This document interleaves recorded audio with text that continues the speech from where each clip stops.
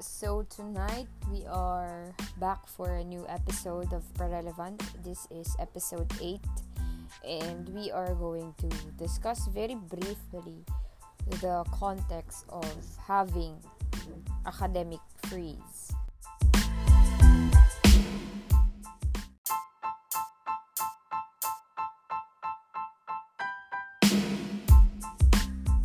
So, in this episode of Relevant, we are going to discuss briefly the context of academic freeze, the benefits of academic freeze, and then what are the possible effects of acad freeze in terms of socioeconomics, in the workforce, also in the people, so the behavior of kids, the possible effects of it on the mental health, and also in terms of gasto sa bahay, and then my very simple take on having the academic freeze.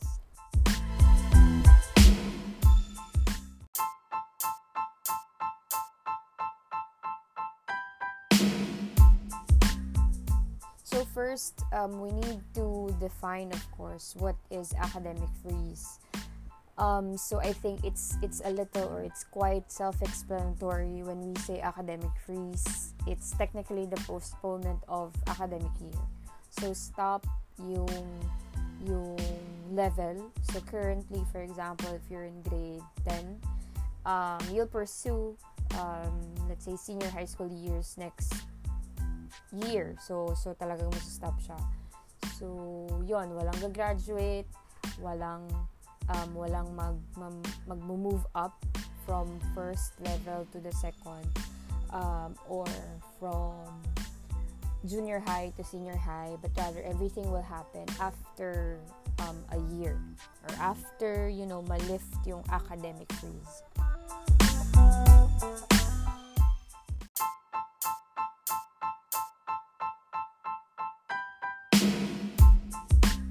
We also, of course, need to understand the idea of, let's say, the benefits of having academic freeze. Of course, when we do academic freeze, we stop for one entire school year. The very context that we uphold is we need to ensure that, let's say, we leave no student behind, because it will give ample time for both the teachers, the parents, the students, and everybody who's part of the academic, let's say, workforce, will have enough time to prepare themselves, to adjust to the idea of, let's say, the new way of acquiring things, the new way of schooling and learning, the new normal in terms of disseminating information, the new normal of teaching, so on and so forth. So the benefits will be, of course, it includes everybody, especially those who cannot afford buying materials, buying whatever is required from the students as of the moment. Let's say, sabi nila, we are required to do everything online, not physically anymore. They need to be doing everything via modules, or as what we call it, the idea of, or the learning packets, will be given to the students, and they need to, of course, the parents also need to adjust, because they will be the ones behind the student every now and then to ensure that the students will be able to do the tasks. When we do academic freeze, of course, the students and the parents won't be able to suffer, in terms of Acad, in terms of schooling. As I have mentioned, we will be giving them enough time, and then enough, let's say we can equip them financially also, because they will be given time to, let's say, mag-ipon, to buy all the materials that they are supposed to buy, especially that we are still in a mid of, let's say, pandemic. There's still, let's say, economic crisis. Maybe some of the parents were gravely affected by it.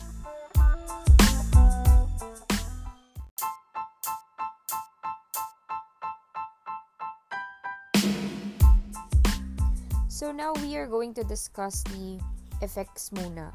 of having academic freeze, or let's say putting the academic year into hold sa society, the bigger context. So first is in terms of socioeconomics and the idea of workforce. Kasi most probably when we stop for the meantime, when we postponed, we only look yung idea ng academic freeze para kasing school lang siya, school, and then the only people na maapektuhan is yung mga bata. They'll just have to stay at home, yung mga teachers who probably need to stop working for the meantime. Pero i-set aside na natin yung teachers. Wag na natin muna silang pansinin, because whether we like it or not, whether we believe it or not, they will figure out a way to survive. That's one of their skills. So anyway, so if you think about it, when you do academic freeze, kung hinold mo yung isang school year, hindi lang siya isa, dalawa, 15 students. It's the entire nation. So, number of students will be expected to stay at home. And then look at the portion, siguro dun sa in terms of year level, yung supposedly na nasa last year na nila. Na after they graduate, dapat they go to the workforce, after they go to the workforce, they are expected to contribute to the continuous cycle ng socio-economic aspect ng bansa natin. So, kapag hindi nakapag-produce ng enough people to contribute dun sa pag-ikot ng economic aspect, may chance na the other may magkakaroon ng iba't ibang repercussions.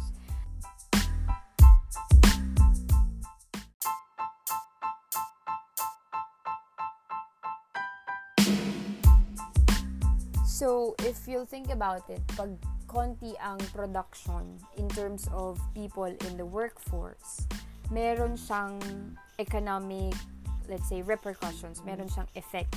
So, it will cascade down, to the, let's say, kung wala namang napoproduce na tao in terms of this aspect, lesser yung need for manpower, lesser yung need sa resources, lesser yung need sa production of both financial and material.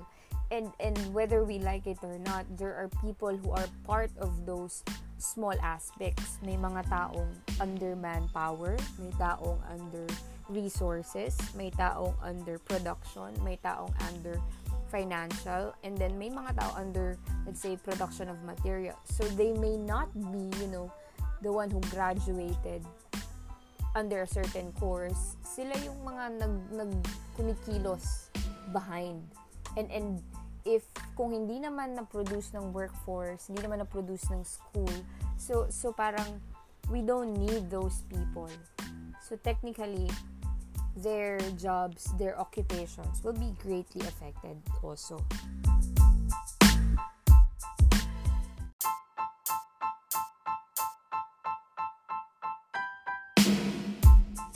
So, since we have, seen na maliit yung need for a number of people, hihinto rin yung malaking malawak na chance para kumita yung ibang tao. So, kasi, as what we have mentioned, wala namang taong, let's say, in terms of, let's say, sabihin natin you're a businessman. So, in the business aspect, hindi mo kailangan ng mga taong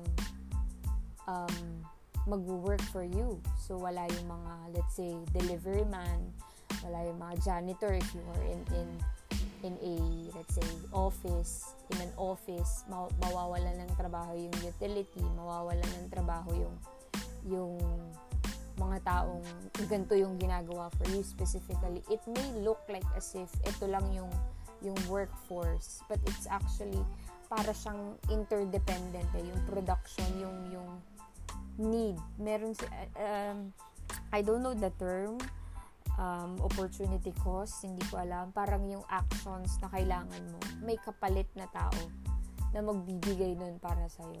Siyempre, kung hindi mo na kailangan yung act na yun, hindi mo na rin kailangan yung tao. So, therefore, hindi niya wala na yung need, wala na yung, let's say, occupation, wala na yung work na nagre-require for him. to do a particular job.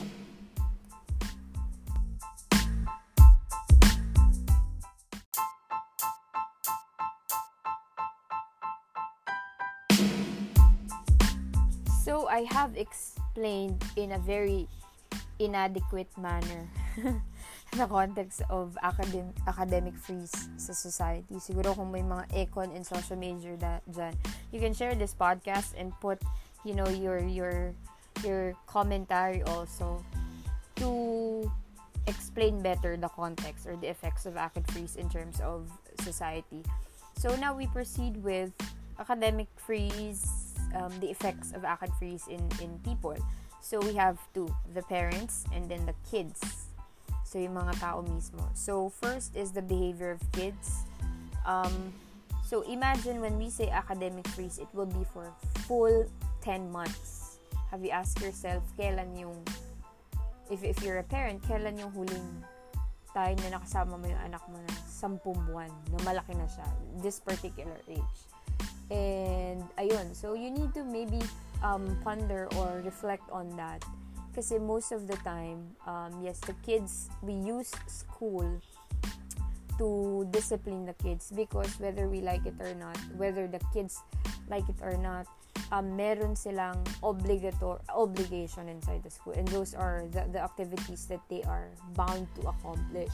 So now, if they need to stay at home and you don't have anything to do with them, of course, the chance is they will act not really in accord to how they would like to, pero it's too difficult to contain, it's too difficult to make a, let's say, certain direction for them. Kasi you will not hit a certain target. Unlike with schools are expected to instill something that they're supposed to hit.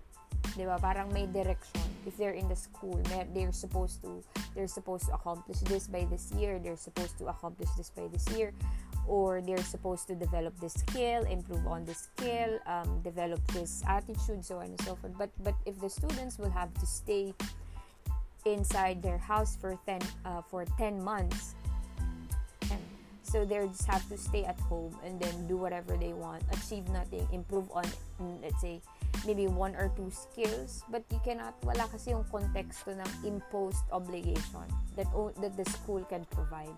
Wala yung idea ng not really imposed, no? Siguro the word imposed is a little harsh, but the idea of they are expected, whether it's seen or it's evident or obvious, but they are achieving or improving on a certain level, from one level to another. Parang kasi it's too, and imagine if the minds of the students will not be stimulated for 10 months. Okay, they don't get to converse with people, they don't get to go out, okay, and walk, and discuss some things that they are, let's say, the common things, let's say the contemporary issues or common things within their age age group. So walang idea ng belongingness. It's just the idea when they're at home, walang, you can set something, maybe you can, no, but how certain are you that you will be able to be consistent on that? Kasi the people who look after your kids are equipped to make your kids achieve whatever they're supposed to achieve within a certain year. So there, that's one. In terms of behavior, whether we like it or not, disciplinary, in terms of discipline, I don't know, teachers really can discipline. Talagang they know what to do. Sometimes we even use, panakot pa nga natin yung teachers eh. Sumbok kita kay ma'am, ganon. So bakit? Because it's too difficult for the parents to contain at some point. Imagine them staying sa bahay nyo for 10 months without you not being equipped, no? Pero somehow equipped. Somehow lang. Pero wala ka pang it's not part of what you're supposed to do. Therefore, it's too difficult to abide dun sa obligation na yun for 10 months. Mental health of the students.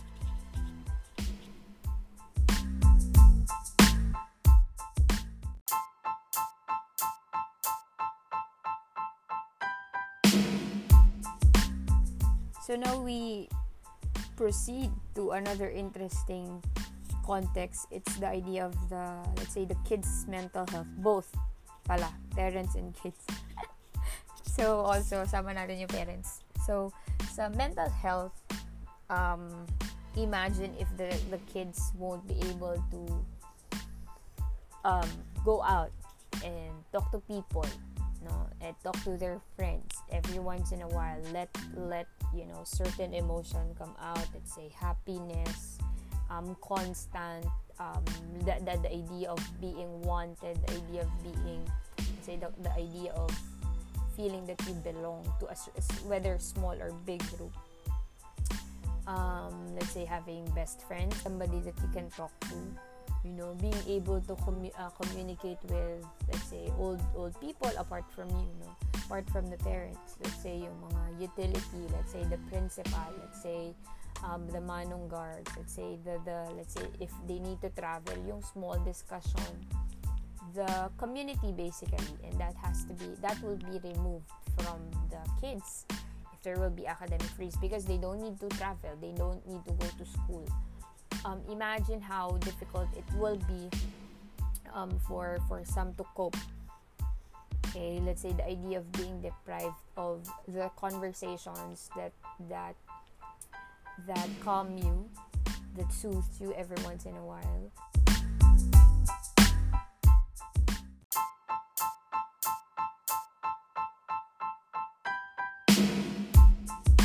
So now maybe what is apparent only is the idea of it has to be stopped, but then if you think about it, Sabina, then also the mental health, as I have mentioned, the mental health of the parents, you being unable to adjust dun pala sa required care, required let's say disciplinary action at attention that your child needs. And similar, dun din sila, yung mga bata that they are bound to be with you from the morning hanggang matulog sila, nothing else.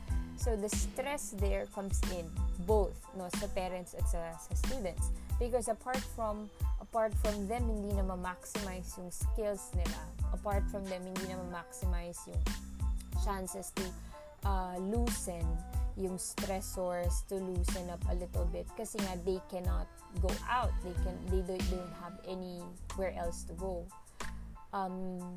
Hindi natatapos yung cycle, hindi natatapos yung production ng stressors within themselves, at saka siguro kung meron din sa within the family, it's mas lumalala. Okay, mas lumalala yung anxiety, mas lumalala yung worry, yung pag-worry ng mga bata, both at pag-worry din ng mga parents, because of whatever reason that may eventually come in on the latter part na lang, siguro after 5 months, siguro after 6 months of having not being able to go to school.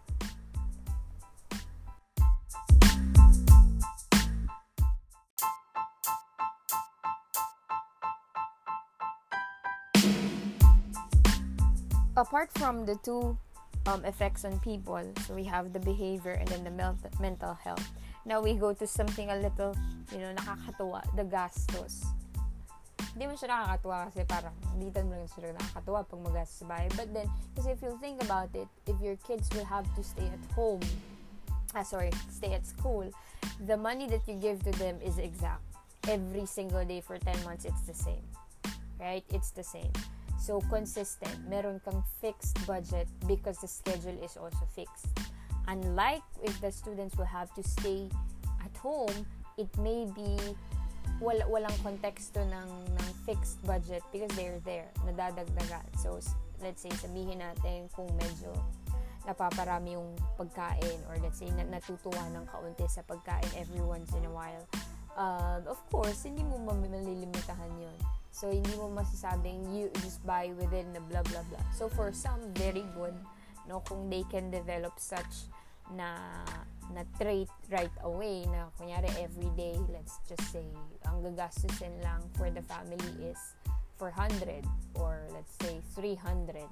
But then of course, lalabas yung within the conversation, yung bigla-biglang you want to order for some, you want to order for this kind of food.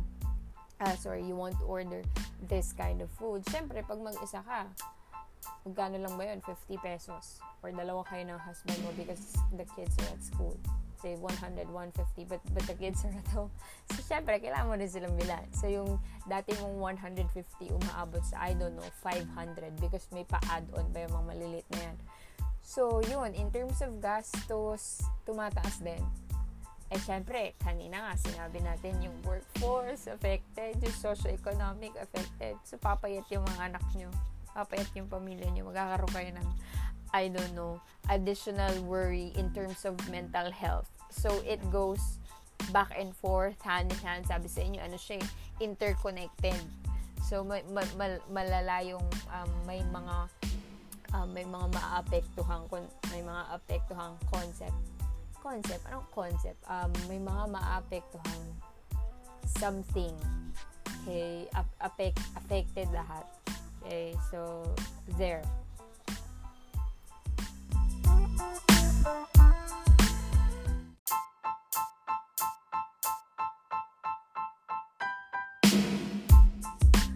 And now we are down to me giving my short idea of, or let's say short take on the idea of academic freeze. Well, if it's really for now, I think for immediacy, it's fine. But then if we're going to look at it in a broader perspective, parang it's too difficult to abide to it, given the other factors that I have mentioned.